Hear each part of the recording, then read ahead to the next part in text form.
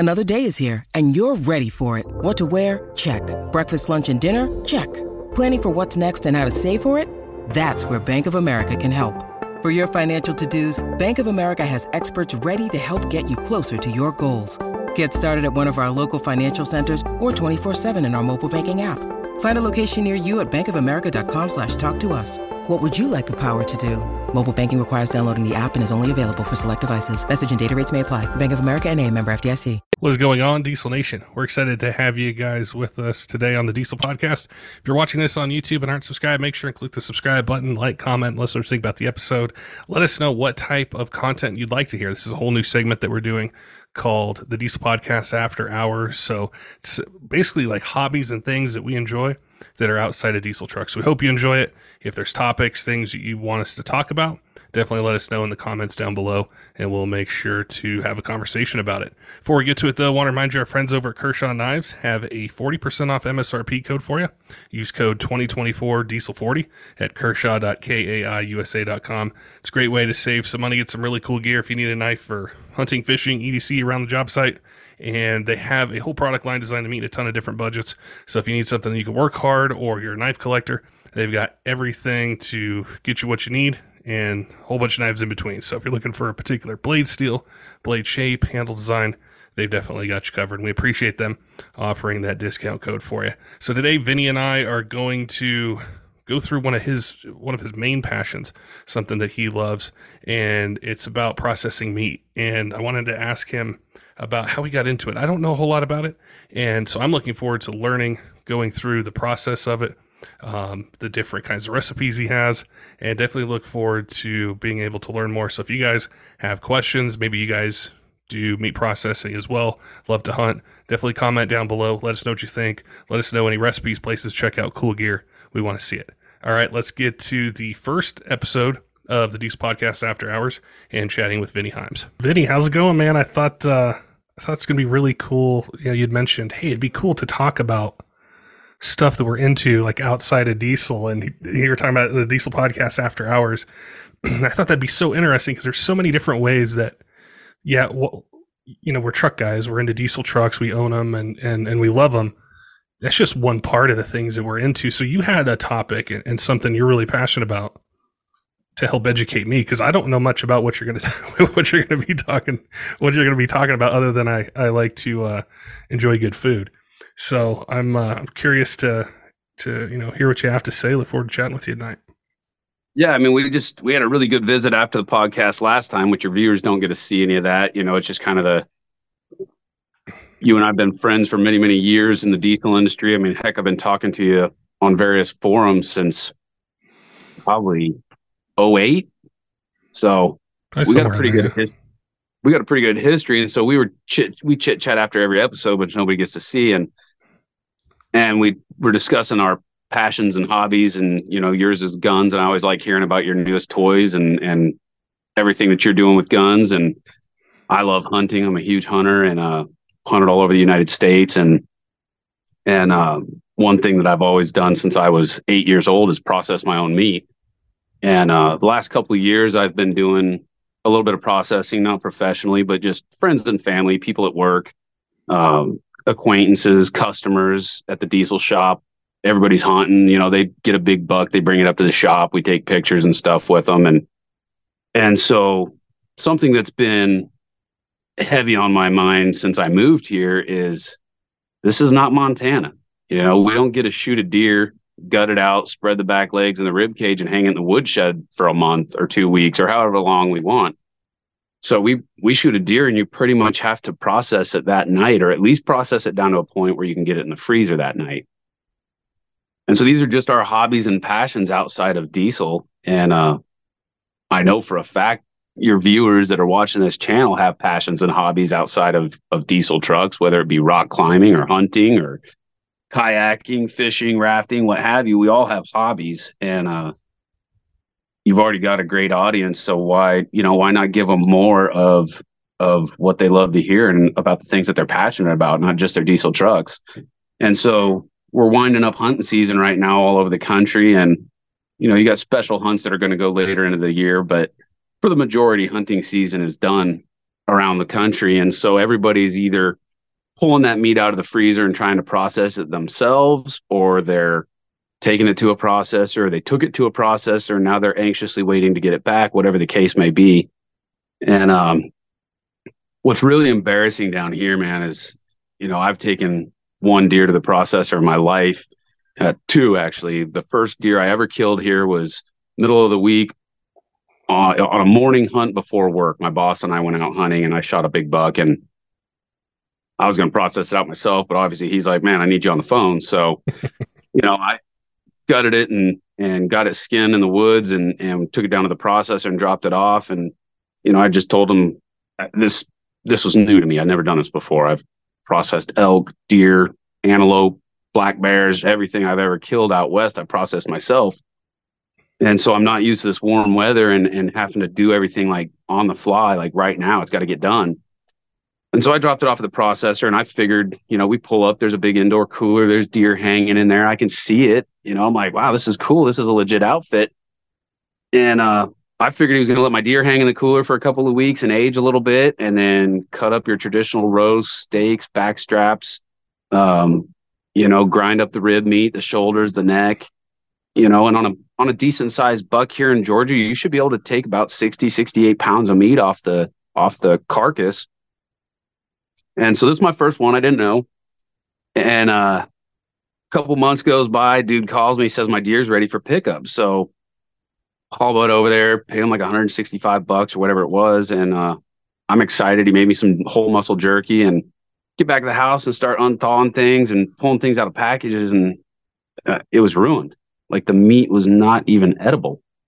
I mean, they just basically took a big ruddy buck and ground it up with somebody's gut shot doe and somebody else's big ruddy buck. And I feel like I just got back a random amount of burger, and it was not even edible. I mean, we tried cooking it in the house. It stunk the whole house up. It hadn't been, I don't know if they took the connective tissue off of it. I don't know if they aged it. I don't know what they did with it, but it was terrible. It smelled like a dog crapped in a frying pan, and it was sitting on my stove. Like, it was putrid. Like, my wife's screaming at me, get that out of the house. It's stinking up the whole house. And so I threw it out on the back porch for the dogs to eat, and the dogs wouldn't even eat it. So the process, whatever happened, was wrong. I wasn't able to go in and watch the process. You check your deer in, they close the door, and they do their thing. So it's very much behind closed doors. And I was bummed out. It was my first Georgia deer, and I didn't even get to eat it. It was not edible. I ripped open a package of the whole muscle jerky. It was so over smoked. It was like chewing on a piece of charcoal. I mean, it was just, you couldn't even get the taste out of your mouth. Like, we were just chugging bourbon, trying to get the nasty taste out of our mouth of smoke. And so I knew after years of doing it myself, I could do it better. And so I bought all the equipment, started doing it myself. That was 10 years ago again. And pretty much just done it for myself ever since. And a couple of years ago, one of my coworkers got a deer and was talking kind of about the same story, the same frustration of getting it back. And it's only a couple grocery sacks full of meat, and there should be more. And we're all kind of standing around the office talking about it, and we're all in agreement. We're all experiencing the same thing. And so I told him, I was like, man, the next deer you get, just bring it over to me. And he was like, how much? I was like, I don't even care about the money. I want to show you what you should get off of a deer that you harvest. And so he brought one to me on a Sunday. It was a decent sized doe. And, when he came to pick it up, I kind of spread it all out on the kitchen table, and I showed him what he was getting back. So I did all the traditional cuts off the hindquarters, your big roasts. There's some muscles in there with some connective tissue in between them, but it's very thin. It's that real thin see-through connective tissue. So you can actually leave a couple of those muscle groups together and cut a decent sized steak out of it. And then I season them, and then I run them through a meat tenderizer and basically turn them into cube steaks. So when you get your deer, you pick your deer up, you're picking up a couple packages of tenderized cube steaks that are already pre-seasoned. So when you take those out of the freezer a month or two later to make dinner, they're basically thawing in their own brine. So that's awesome. And it's a cool way to present the meat for the customer. And then I ground up the neck, the front shoulders. I did some whole muscle jerky off the front shoulders, did a bunch of grind off the front shoulders, the rib cage. You can get a bunch of meat off the rib cage. There's actually internal tenderloins in the back that everybody knows about. But if you split the rib cage open, there's also 2 internal tenders up in the neck area, right below the neck. Super delicious meat. So I got those out of there for them. Ground the whole neck up. I made them a big batch of summer sausage with jalapenos and cheddar cheese. Did a bunch of bratwurst. He probably got back 25 pounds of bratwursts.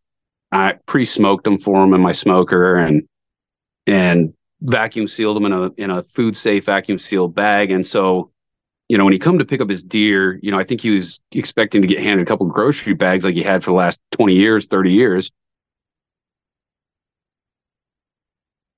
Instead, I'm giving him back roasts that have already been stuffed and seasoned. I stuffed them with garlic cloves, seasoned them with like rosemary, thyme, pepper, salt, garlic. And so again, you pull that roast out of the fridge, instead of just throwing it in the crock pot like you're traditionally used to, you can take these food safe bags and drop them in a pot of simmering water for 3 hours, however long you want. You basically just bring the water temp up to about 135 degrees, drop the whole roast in the bag in there, and I put butter in there, I put seasonings in there, garlic and everything. So the roast is already slow cooking inside that bag with all this seasoning and flavor and fat. And so you can take it out of the bag after 3 or 4, 5, 6 hours. However, you can leave it in there as long as you want. It's called sous vide. It's how restaurants prepare steaks. And it's the reason sous vide is the reason you can walk into Longhorn or a steakhouse, sit down, order your food, and 10 minutes later, you're getting a perfect medium rare internal temperature of 125 with a crust on it, because it's been floating in a sous vide bath for 4 or 5 hours. It's at 125 internal. All they got to do is throw it on a fire grill or throw it on a cast iron grill and give you your crust. And so you can do that at home. It's very simple. You set your burner on medium low, you set a pot of water on there, put a thermometer in it. And once the temperature levels out, you can make adjustments, get it to where you want it exactly, drop your bag in, and you can sous vide this venison for literally hours. I've done it for 6, 8 hours before. I got guests coming over on a Sunday. I drop it in the pot of water before I walk out the door for church. And when I get back that afternoon, I can take it out, throw it on the charcoal grill out here and put a nice sear on it, however you want to do it. So I basically was giving him all of his deer back, not a small portion of it. There definitely wasn't anybody else's crappy kill ground in there. And so I gave him his whole deer back with cooking instructions on how to cook it. And it was just a whole new experience for him. And same with the bratwurst. I smoke them to an internal temperature of 165. We do cheddar brats. We do German bratwurst. I do mango habanero bratwurst with chunks of candied mango in them. I mean, they're freaking amazing. Like the seasonings I use, and we can put links down below for the viewers if these guys are doing the stuff at home or if they're just starting to get into it or curious about it. I get all my seasonings from Walton Seasonings, and every bag of seasoning does 25 pounds of meat. So as you're processing your deer, your elk, your antelope, your hoodoo or whatever, whatever meat you're processing, it's all the same. At the end of the day, you just do it in 25-pound batches and you got to use one bag of seasoning. And Walton's is like a one-stop shop. Like you can buy meat grinders, sausage stuffers, casings, seasonings, meat stabilizers like carrot powder and carrot fiber and stuff like that. So I did that deer for him. Seeing how excited he was gave me excitement to do it for more people. And so I kind of just put it out there to local friends and family. I started a little Facebook page called Tomahawk Meats. And it's just like, if anybody wants this done, it's by the pound. It's by what the customer chooses. So I basically have a menu. They drop off the deer, quartered up. I don't do skinning and gutting or anything like that, but they drop off the deer quartered up. I bone out the meat. They tell me what they want. You want steaks and roast? We'll do steaks and roast. You want whole muscle jerky? We'll do whole muscle jerky. You want bratwurst and sausage, breakfast sausage? We can do however much of that you want. So they basically give me an order when they drop off the deer. I tell them how much meat they're getting back. Right then and there, weigh everything, calculate bone loss and stuff like that. And then they basically go through a little menu and pick out what they want. So I've done deer for people that cost $150, where they just want a traditional cuts and ground burger with a little fat added to it. And I've done deer where people paid me $690 because they wanted all specialty sausage with tons of, they want to add cheddar, they want to add jalapenos, all that stuff costs extra. They want it packaged a certain way, that costs extra. So it's very flexible, and it's very much up to the customer how much it costs, but it's been really fun. And I'm not doing a lot. It's, basic friends and family, people I know off Facebook so far. I don't think I'll ever get into it commercially. It's just a lot of work. For me, it's just kind of a therapy session. After I get home from the diesel shop, I set up my stuff and do my grind, batch out whatever's getting turned into sausage, get it stuffed in whatever casings it's getting stuffed into, get it in the smoker, and then we package. So it's kind of a weekend thing with me and my family. My kids help, my wife helps. It's just been really fun, but it's really been cool learning new sausages. So it's just to the viewers here on this channel, this is kind of this diesel podcast after hours is really for you guys. It's outside of diesel stuff. What are you guys passionate about? What do you want to see videos about? And Patrick knows a million people. So, if you're not into hunting and you're into rock climbing, I'm sure he has some friends on his friend list. I love rock climbing, but there's not a lot of rock climbing in Georgia. So it's interesting you say that, because a lot of times when whether it's after a podcast or I run into somebody someplace, very rarely do they ask me about truck stuff. They're always interested in like, well, what are you into besides trucks? Or you had this one guest on that was talking about this thing. Like, are you really into this? And those are some of the really cool conversations. And I think what you were describing that process to me, like, I don't hunt, not because I have any personal objection to it. I just wasn't around it really as a kid. I never really got into it, but my brother's a huge hunter. So whether he's here in Colorado or he's gone to Canada to do it, and he's, I've had the meat that he's prepared, and it's delicious. But I think about the whole process of it, right? So hunting isn't cheap. The equipment you need, whether you're using a diesel truck or something else, you're taking time off work, you enjoy it, you're passionate about it, you're with friends and family, and then you want to savor whatever it is. Like, that's one of the things he loves to do is he'll say, hey, I just got my moose processed. I'm making some stuff. Why don't you come up and visit? And I'm like, okay, cool. And I'll have people over. So I think about what it was like for that guy when he's used to getting 2 grocery bags, right? And then you show him what he can get. Do people say, wow, man, I need to learn this. Can you show me a few things? Or I want to do this myself. Because I think a lot of guys might be in that position where they're not necessarily new to it, but they just think, yeah, I know exactly what he's saying. Where do I start? How do I learn how to begin to process this myself? And, I know you'd mentioned the seasoning and different things, but they're looking for ways they can do it themselves and I think really stretch it farther. Yeah, I get asked that almost every time, because the problem is you just killed a deer. Like, looking at it from the customer standpoint, he just killed a deer. He's all amped up. You're high on adrenaline. You're in a great mood. You can't have a bad day after a successful hunt. If you're a passionate hunter and you're doing it for the right reasons, you can't have a bad day. Like, pulling the trigger gives you this high that nothing else on this planet can give you. Getting that deer out of the woods, even if you are dropping it off at the processor, that's a very exciting part of the hunt. And you're so excited, you're not thinking about what you're going to spend.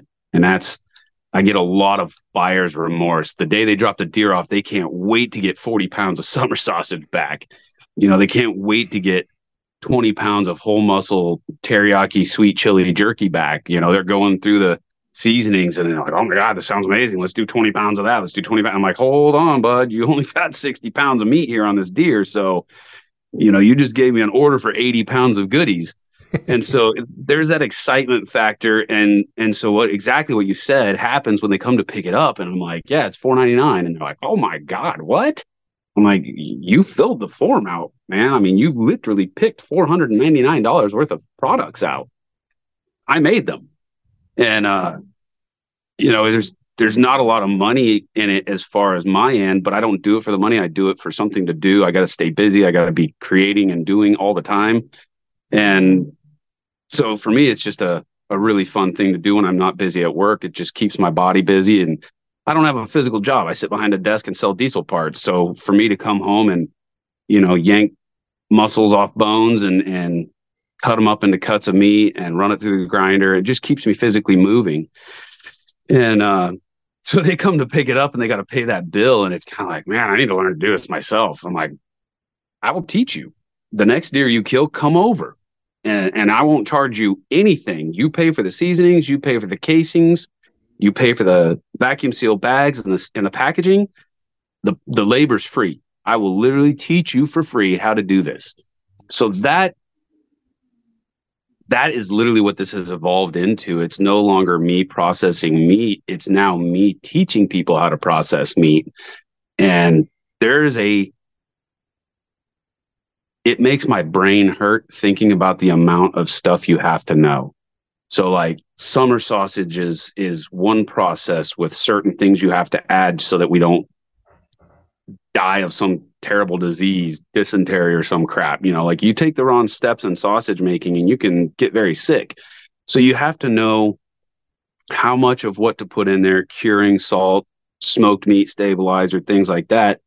And I'm trying to keep it very natural too. I'm trying to get us away from this poisonous food that we get from the grocery store that's so overloaded with preservatives that you're going to get sick from it over a long period of time. Autoimmune diseases and things like that. People don't naturally have allergies. That is something that our food system has created.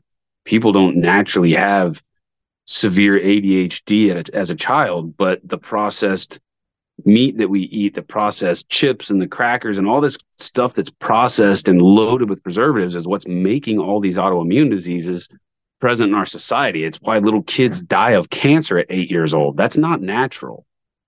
And so I'm trying to bring a lot of the chemical aspect out of it, and I'm using more natural products. And there's a really good guy on YouTube for anybody watching this episode, if they want to check him out.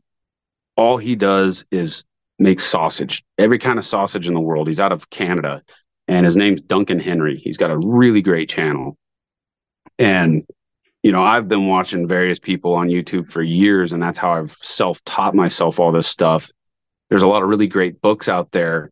1001 sausage recipes from around the world. That's one that if I have nothing to do on a Sunday, I'll run down to the grocery store, buy a pork shoulder, bring it home, grind it up, 20 pounds of meat, and I'll just open the book up to a random page and I'll make some high mountain Chinese sausage that's been around for the recipe's 1,000 years old. It's just cool, and they're using ginger and herbs and things that are grown naturally in nature to preserve the meat rather than chemicals like we do here in the US.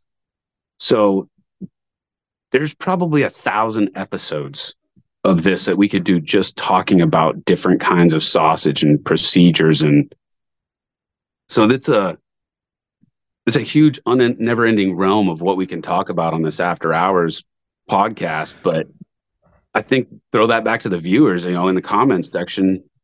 Tell Patrick what you guys want to see, and he knows the right people. We can make it happen. But hunting, fishing, mountain biking. I mean, these are all topics. These are all hobbies that we all have as diesel enthusiasts. So the Diesel Power podcast is freaking awesome. I love it. I look forward to every episode you drop now. For years, I didn't watch it just because I'm not a TV person.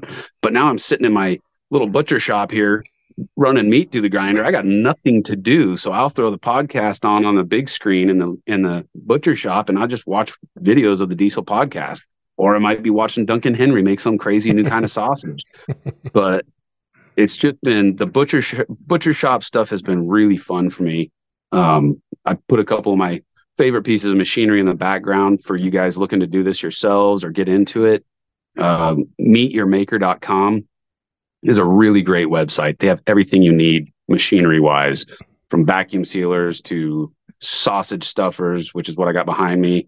The meat grinder, it's a double grinder. So instead of having to run your meat through and grind 2 times, which can take hours, you run a big whole muscle piece through that grinder right there, and it comes out, it goes through a coarse plate and then a fine plate. You're ready to make sausage. So it just cuts a whole extra process out of the whole thing.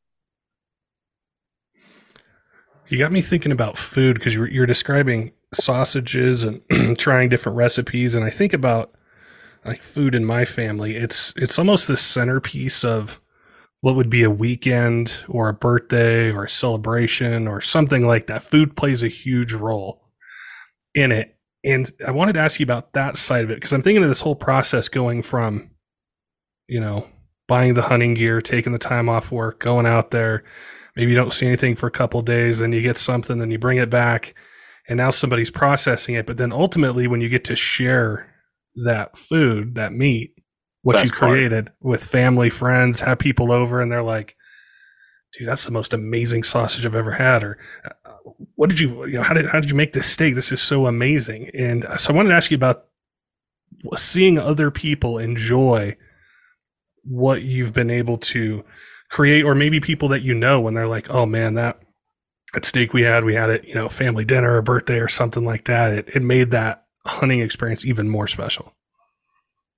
That's 100% what drives me, man. Like seeing people happy makes my day. So hearing those stories and it helps me become better at my process too. I'm constantly watching Gordon Ramsay on YouTube. I watch a lot of YouTube now because I'm processing meat, and I have so much time on my hand where I can literally sit in front of a screen and focus and learn. And I've always loved cooking. I'm kind of a self-taught chef. I'm not cooking for huge parties by any means. I mean, I've cooked for a couple weddings, and my buddy Lucas will fly me up to Illinois if they have like a family birthday, and I'll private chef for an event for them.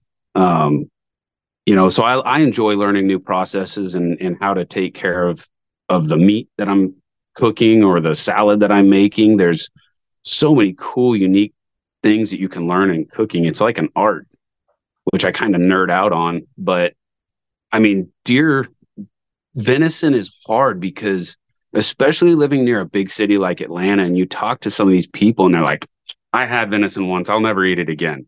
They had a bad experience with somebody that didn't know how to process it. That is the end. That's the only story. I can take the nastiest, stinkiest, ruddiest buck, and I can give you back venison that your mother-in-law from LA will be begging you for next Thanksgiving because we processed it correctly. And the worst thing I see people do here in Georgia is they shoot a deer, they throw it in a cooler, they dump ice all over it, and they let it float in ice for like 2 or 3 days. So when I get to it, the meat has gone from this beautiful, dark red, almost purple color, natural, to this gross white flesh. It's not natural. Like meat should never turn white. So trying to train the customers how to take better care of their deer, put the ice in the bottom of the cooler, put a towel over it, and set the meat on top of the towel. It's going to bleed all over the towel. That's fine. That is your meat towel now. So you don't use it for anything else, but the meat should never be in constant contact with that ice. There should always be something between the ice and the meat. You want to keep it cold while you get it home, but it should never be floating in ice water. That's disgusting. That's where bacteria grows. That's just not a safe environment. So when I get that, I have to do a lot of heavy trimming to get that nasty, white, soggy meat off. And I got to get down to that good, clean, purple, red meat. But ultimately, venison has a wonderful flavor to it if it's prepared properly and taken care of properly. So it is a whole process. Like it's a lot of steps to do it right. But for the layman out there that's never done it and you're just maybe starting to become interested in it, you got meat back that you didn't enjoy because it had a bad off-putting flavor. It wasn't processed right. That's the end of the story. There's no other excuse. It just wasn't processed right. You should love your venison. It should smell aromatic and amazing in your kitchen when you're cooking it. It shouldn't stink. It shouldn't have an off-putting taste. And so that comes down to a lot of specifics. So how the meat got from the field into the cooler, that's on the customer. I don't get to control that. I'm not the guy that pulled the trigger. I'm not the guy that gutted it. I'm not the guy that put the shot placement where it was supposed to be. So if you shoot your deer square ass in the shoulder and blow bone fragments through both front shoulders, you just wasted 25 pounds of meat that I don't get to give back to you. So in some cases, I feel sorry for these guys not getting the amount of meat back that they maybe thought they should. Having done this for a couple of years now, I can definitely tell you there's some non-shooting ass motherfuckers out there. Like they're shooting them in the guts, they're shooting them in the butthole, they're shooting them in the neck. Like the neck is amazing. Like a big whitetail buck. Like I processed one for a buddy of mine. He got it up in Missouri and brought it down to me. And just the neck alone, when I bone out the neck, I get right next to the esophagus and I go straight up till I hit spine. And then I work around the spine, get every ounce of meat that I can, and I work around the back. And then I work down the other side till I hit esophagus again. So what I have is just a big giant meat saddle that I can hang off my arm. The neck off his deer was 28 pounds. And he was standing right here. I've got a big scale. We throw it in a tub. We throw the tub on there. We zero it out so we're not weighting the tub. Just his neck alone was 28 pounds. So that's 14 summer sausages, 14 2-pound summer sausages just off the neck. So the next time you think about shooting a deer in the neck, think again. That's 28 pounds of summer sausage, bratwurst, amazing bratwurst. There's big, huge roasts in the neck. The neck has a lot of connective tissue in it that people are intimidated by. They'll watch me processing the meat and they're like, oh, you're going to get all that connective tissue out of there. I'm like, no, that's collagen. That's what keeps your skin healthy. That's what makes you not have wrinkles. Why would you cut that out? You put that in a crock pot for 5 or 6 hours, that collagen is going to melt into that meat and become gooey and liquidy. And instead of a dry ass roast that you cut all the silver skin off of, you got a nice roast that's got some moisture in it because you melted all that collagen into the meat. It's very delicious. And so people just don't know these things. They hear things on the internet. They read things on forums. That's the unfortunate part of the internet is any idiot gets a platform and a microphone and they can spout off whatever they want. And people that don't know any better take it as gospel. So that's the other thing I'm excited about with this is we can really put to bed some of the myths or the old wives' tales that and hear. Like down here in the South, for some reason, these people are so scared of eating anything that has its balls on it. But a white-tailed deer is fine. Like I shot a wild hog one time years ago, big, huge hog, had giant set of nuts on him. I took it down to the processor and he's like, I'm not going to process that for you. And kind of same story. I shot it in the middle of the night, didn't have time to take care of it. And it's a pig. How do you screw up pork, But I didn't know. I hadn't lived here very long. I'm from Montana. We don't have wild boars there. So this professional processor is telling me that he's not going to process it because it had balls on it. I'm like, fine, screw you. So I took it home, broke it down as much as I could that night and got it into a big chest freezer. We processed it out ourselves and it was amazing. The biggest thing that I've learned here, not being able to hang the meat outside and let it naturally get some age on it, is you can throw the meat in freezer in meat lugs, put it in the freezer, freeze it rock hard, throw it into a thawing fridge, which I have. I have a curing fridge that I cure hams in. I'll do fermented sausages in that fridge. I'll adjust the temperature where I need it based off what I'm making. But I'll throw the meat in the freezer, freeze it hard, thaw it out in the fridge slowly, pour off the myoglobin or the syrup or whatever you want to call it. Everybody calls it blood, but it's not blood. The animal bled out when you killed it. When you blew its heart to smithereens, it bled out. But you do get that syrup in the meat. It's myoglobin, and some of it can be off-putting, especially if it's a large male that has glands and, they're releasing stuff into their muscles during breeding season or the rut if it's a deer. And so if you're in the field, the first thing you want to do is cut those glands off the legs, the ones that you can get to. There's other glands deep inside the muscle that you can take out. That's my main focus. When somebody drops off a deer, I go straight to those glands, get them out of there. And between freezing and thawing and rinsing that myoglobin out of the meat, you can get rid of that off-putting gamey flavor. That's where it's at. And a lot of it is produced by poor shot placement. You shoot a deer in the ass, its body releases adrenaline in massive quantities to try and put it into shock so that it's not experiencing pain and suffering. We have it. You snap your leg in half. It doesn't hurt. There's a second where you feel some pressure and then it's like, woohoo, I'm high as hell. That's adrenaline. And it serves its purpose. It tastes and smells freaking horrible. So, good shot placement is key. That's the number one step. You as a hunter, as a viewer watching this video, if you don't want to have bad tasting meat that your mother-in-law from LA will not eat, shoot the thing in the heart. It's not that hard. Be patient, wait for a good shot. If the good shot doesn't present itself, that wasn't the animal you were supposed to kill. Don't rush a shot, make the animal suffer, because it's going to get adrenaline pumped into the meat, and it's going to take a long time and a lot of processing to get that out of the meat. So there's some deer that I'll thaw out. I don't know the whole story. It got dropped off. It didn't smell too bad.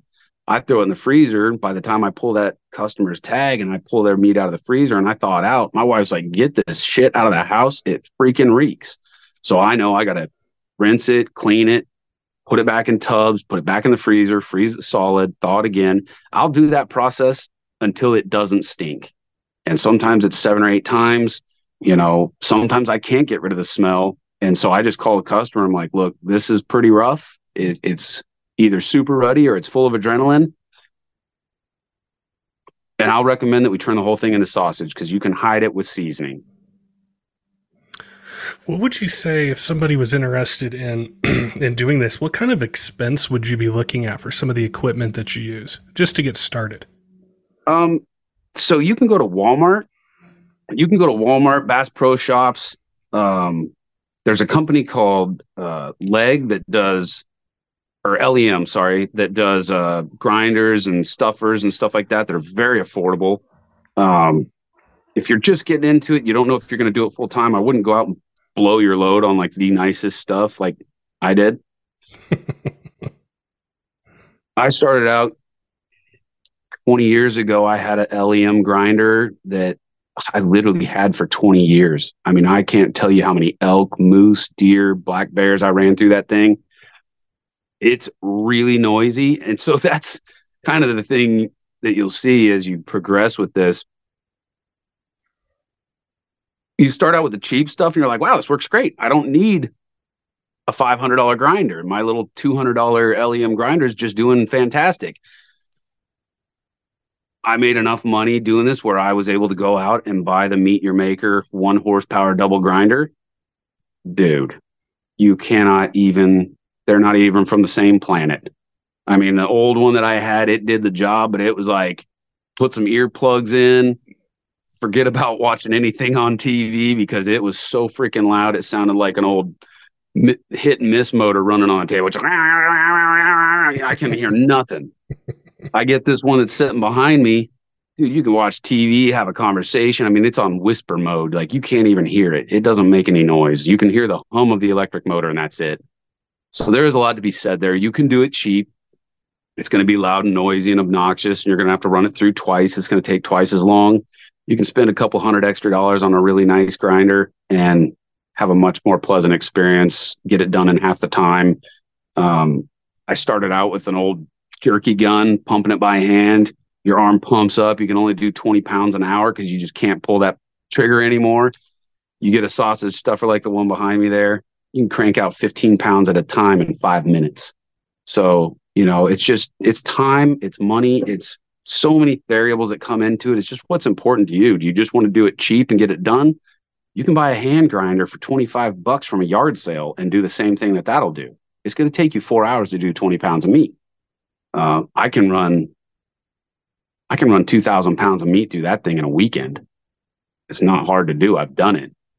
So there's a lot that goes into it. There's a lot of companies doing it.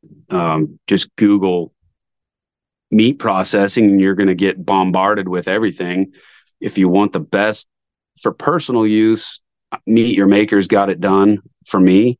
I'm not what I would consider commercial by any means. I'm still very much just a hobbyist. But if you got into the commercial stuff, you go to Waltons.com. That's where I buy my seasoning. They got a whole section with commercial grinders, mixers, stuffers. You can get pretty serious pretty fast. I mean, you can buy a $14,000 professional smokehouse on there, which would be the same thing you'd find in like a Publix deli that offers smoked ribs and chicken and stuff. So you can go extreme very easily. What about the guy? What about the guy who's like, "Hey, this is all cool and everything, but I don't have the time or I don't have the knowledge to do this." But I've heard some of these stories from some of my buddies about, not getting enough meat back, or they just don't want to tackle it themselves. I'm thinking of like, what are some signs if you do find a good processor? Like, what would be, I don't know, like kind of like, hey, this place might be good to take my deer or whatever it is, or I should run and find a different place. Like, what are some things that jump out to you if you were going around shopping different places to have your meat processed? That's an excellent question. And I'm going to put this 100% back on the person taking the deer to the processor. Your attitude when you drop that deer off determines everything. If you're asking stupid questions like, is it going to be done tomorrow? Will I get it back next week? You're going to have a bad experience, because that guy's been up all day. He's probably been up all night. People bring deer into processors as late as 10, 11 o'clock at night. He's probably been up since 6. He's probably got a bunch of high school kids working for him for $10 an hour, because that's the only people that want to do this nasty crap. He's already in a bad mood, and you just asked him if your deer is going to be done tomorrow. You just got put on the FU list. Like, your deer's probably going to go through the grinder that night. It's not going to get any aging done to it. It's not going to get bled out properly. You're going to get packages of meat back full of blood that just stink and reek. It's your fault. You inadvertently rush the dude. Like, asking if your deer is going to be done tomorrow is the stupidest thing you could ever ask, because this takes time. If you want your deer to taste good, there's 2 weeks of thawing, rinsing, and refreezing, and thawing, rinsing, and refreezing that needs to happen before that meat should ever get a single knife touch to it. If they're doing it right, I guarantee you, I don't think anybody's doing that. I'm just absolutely retarded about it. I only want to give my customers a good product back. If somebody asks me if their deer is going to be done tomorrow, I'm going to close their cooler and put it back in their truck and have a nice drive. See you later. I'm not even going to entertain that. That's just stupid, because I'm setting myself up to give that guy a bad product, and I'm not. That's not acceptable. I'm way too OCD to ever do that. So, as far as if there's any processors watching this, teach your clientele to be better. So say things like, hey, I'm a one-man show. I only do this on Saturday. I probably won't I won't see this deer again for 3 months. That's me being honest with the customer, because I want to set up the expectation on the front end. Don't overpromise and then underachieve. That is the worst downfall of humanity. Is, man, I'm going to get you in tomorrow. 27 people just dropped off before you, but screw them. You're way more important. That's not reality anywhere. That's not going to happen. So if you say that, and I've been guilty of it, I had a deer, the first deer of the season dropped off this year, and I was like, man, nobody's dropped off yet. You're first, so I'm going to get right on this for you. I was like, I should be working on it in a couple of weeks. I'm going to put it through the freezing thawing process. It's going to take a couple of weeks of doing that. And then when it's clean, I'm going to get right on it. Well, what I didn't know is the next day, 5 deer were going to get dropped off. So I'm guilty of it too, just because I didn't plan ahead and I can't predict the future. So set the expectation and just be realistic. Like, hey, man, you're dropping off the deer tonight. You're the first one, but I don't know what's going to come in tomorrow. I don't know what's going to come in next weekend. I don't know how many deer are going to get dropped off throughout the week. So there's an expectation to be set on both sides. If you're dropping off of a processor and you expect and want to get something good back, and you expect and want to get your deer back, not mixed up with Farmer Fred's deer down the road that he hit with a tractor and decided to take it to the processor, that's disgusting. You don't want your deer mixed in with that. You don't know if the guts exploded in the cavity. And unfortunately, that's a thing here. We see it. People bring us deer that have been shot in the guts, deer that have been hit by cars. You think you can get anything out of it? I'm like, get that off my property. I don't even want to open it up here, because I don't want that gut bacteria anywhere near my butcher shop. Yeah. So I turn away gut shot deer. I turn away deer that haven't been ethically killed. If you can't shoot, don't bring your deer to me. And that's not being rude. That's just, I don't want to contaminate my customers that did take the time to wait for a good heart shot. I don't want to contaminate my customers' deer that did gut their deer in the field, and you left the guts in it and drove it here from 2 states away. That's disgusting. So setting the expectation on the processor's side is important, but setting the expectation on the customer side is important too. If you want a good product back, tell the guy, hey, I know you got 42 deer ahead of me. I know you got 100 deer ahead of me. That shit can hang in the freezer till July. When you get caught up and you're done, pull mine out, rinse it, thaw it, whatever you got to do. Make sure it's clean. I don't want a bunch of blood in my packages. You know, I want to make sure that I get about 60 to 70 pounds of product back. If people, you know, if they're making bratwurst and summer sausage, they should be adding, I like to add beef fat to my summer sausage. I love beef fat in my bratwurst. It tastes really good. If I'm making breakfast sausage or certain kinds of bratwurst, I'll add pork fat to it. I do about a 70-30 mixture. So you're going to increase their yield based off that alone. But if you display an overabundance of patience when you drop it off, you're probably going to get a much better product back. And the dude's going to be excited to work on your deer because he gets to go slow. He gets to practice his art. He gets to do what he wants to do the way he wants to do it. He doesn't feel rushed. And he's not going to throw your neck and front shoulders up on the table with 40 other deer and just grind it all at once and give you back what he thinks you should have got back off that deer. And a lot of times that's exactly what happens in a commercial setting. I think what's so cool about this is learning, because it genuinely interests me, even though I don't do it myself. I still am a participant in some way, whether it's with family or friends, and they just got a moose or a bear or an elk or something like that.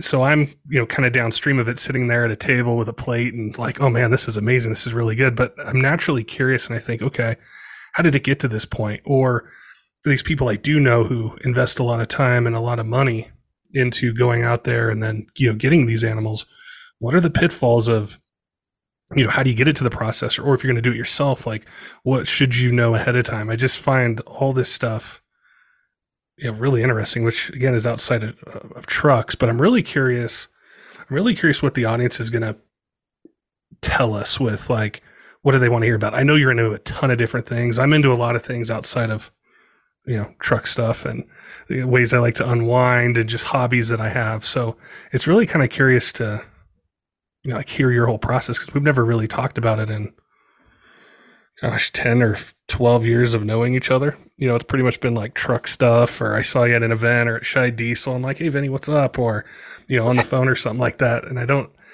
necessarily know all the hobbies that you got. Yeah, there's a lot of them. You know, I mean, it's, when I was out west, it was a little more free. That's the only downfall of living down here is everything's private property. So, you know, my weekends out in Montana or Idaho or Colorado, I've lived in Colorado, Wyoming, Idaho, Montana, and Washington State. There's a lot of freedom out there. You can get in the truck and drive 2 hours up into the mountains and go hiking, and you're not going to have to worry about trespassing on somebody's land. There are very limited opportunities for that in the state of Georgia. It's very populated.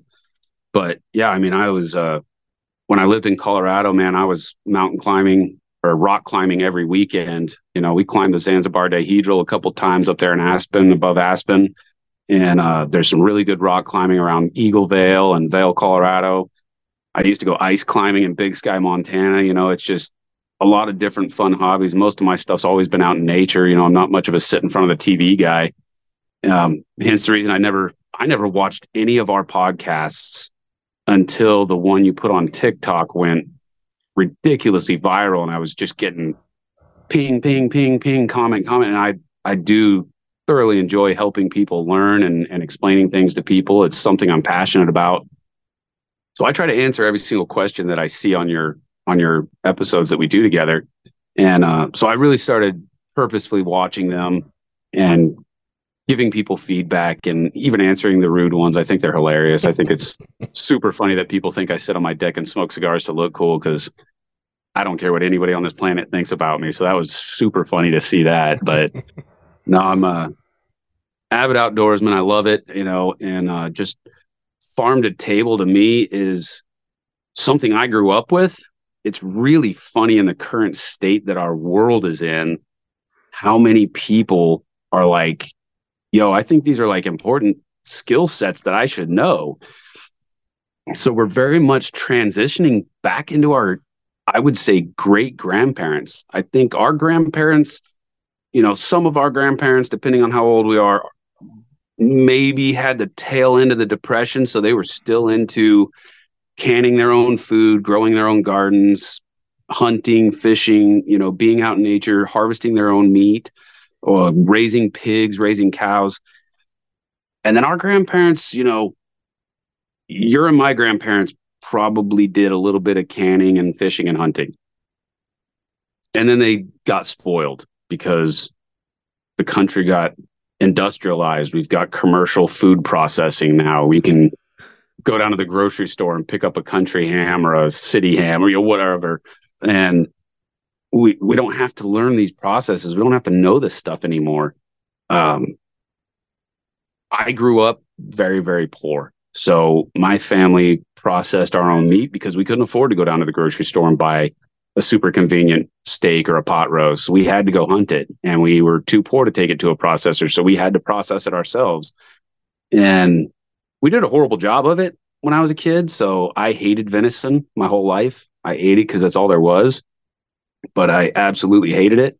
It wasn't until I moved out of my parents' house and I took an interest in cooking and technique and learning how to prepare certain proteins and what pairs well with what. And I kind of nerded out on cooking in my 20s, and wild game just happened to be a part of that. And I realized it can be very delicious. It can actually be luxurious and high end.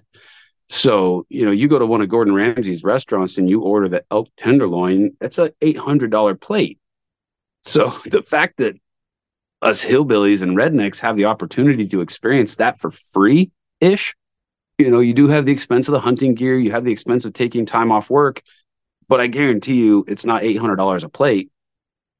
If we take the time, and we've got so much technology at our hands right now, we may not always have that depending on how things go, but right now we have so much technology at our fingertips that we can learn how to be 5-star chefs at home.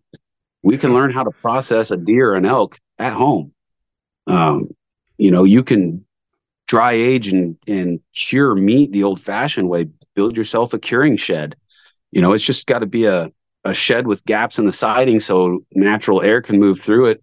Especially if you're in a climate where it gets cold enough, you can do a country style ham yourself. It's just time. It's 8 weeks in salt, and then it's 8 weeks free hanging in the woodshed, but you can do all this stuff yourself. You can take care of your family without a refrigerator. You can process wild game without electricity. You got to take the initiative and start learning. I think that's when you mention that, it's something I see as well. As I think back to my grandparents on one side, they were born in the 20s. We're in World War II. Growing up, I was little, but they kind of lived out in the country. And there was a garden that was growing. And then in the basement, they canned stuff. And I always thought it was really weird as a kid because I'm like, why are you canning and growing this stuff? You can just go to the grocery store. But they grew up in a totally different time where maybe you couldn't get corn or whatever it was, squash at the grocery store. You had to have these things. And I find a lot of people that I chat with, they're starting to get more into that because like our generation, even our parents, there was always a grocery store. We have Uber Eats and DoorDash and all these other things. And people are starting to think, okay, what if I can't get that? Or the price is getting so crazy on just commodities and food and everything else that they think, man, I'd like to learn how to do that myself, or I'd like to be more independent. So I think that's something really important that kind of shocked me, is I didn't think I would see people take a genuine interest in the way things used to be 80 years ago, 100 years ago. How do you become self-sufficient? How do you do these things? How do you prepare a fish? How do you store meat? How do you do all this stuff? But it was interesting when you mentioned that, because I thought right back to being 5 years old, staring at this shelf with all this canned stuff and thinking, why do my grandparents do this? Well, it's really amazing food because we're buying a can of tomatoes at the store. There's no flavor in there. It's just tomatoes, maybe in some kind of vegetable oil or seed oil or some kind of preserving syrup that has zero flavor and isn't good for you, versus grandma's canned tomatoes. She threw, a quarter cup of salt in there with a couple teaspoons of black pepper and maybe some garlic cloves.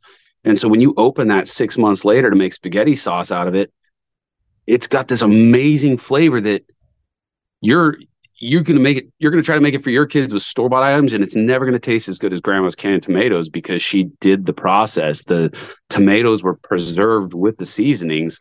And so when you pull that out and you blend it up or however you do it, the seasoning's already in there. You're just building off of that. And that's what I think about when I'm processing people's deer meat. I'm never going to stuff a piece of meat into a vacuum sealed bag as just a piece of meat. I've got thousands of dollars worth of seasonings in there. At the very minimum, if I want to keep it really simple, or if I got a customer that doesn't have a very sophisticated palate, and you get a lot of that down here, like, man, I don't really like the flavor of anything. I just love the flavor of air. Awesome, dude. I'll put salt and pepper on it for you. And you would not believe how much I hear that. It's ridiculous. But a lot of my customers are like, well, I don't really like deer meat. And I'm like, I got you, dude. You're going to freaking love this deer meat.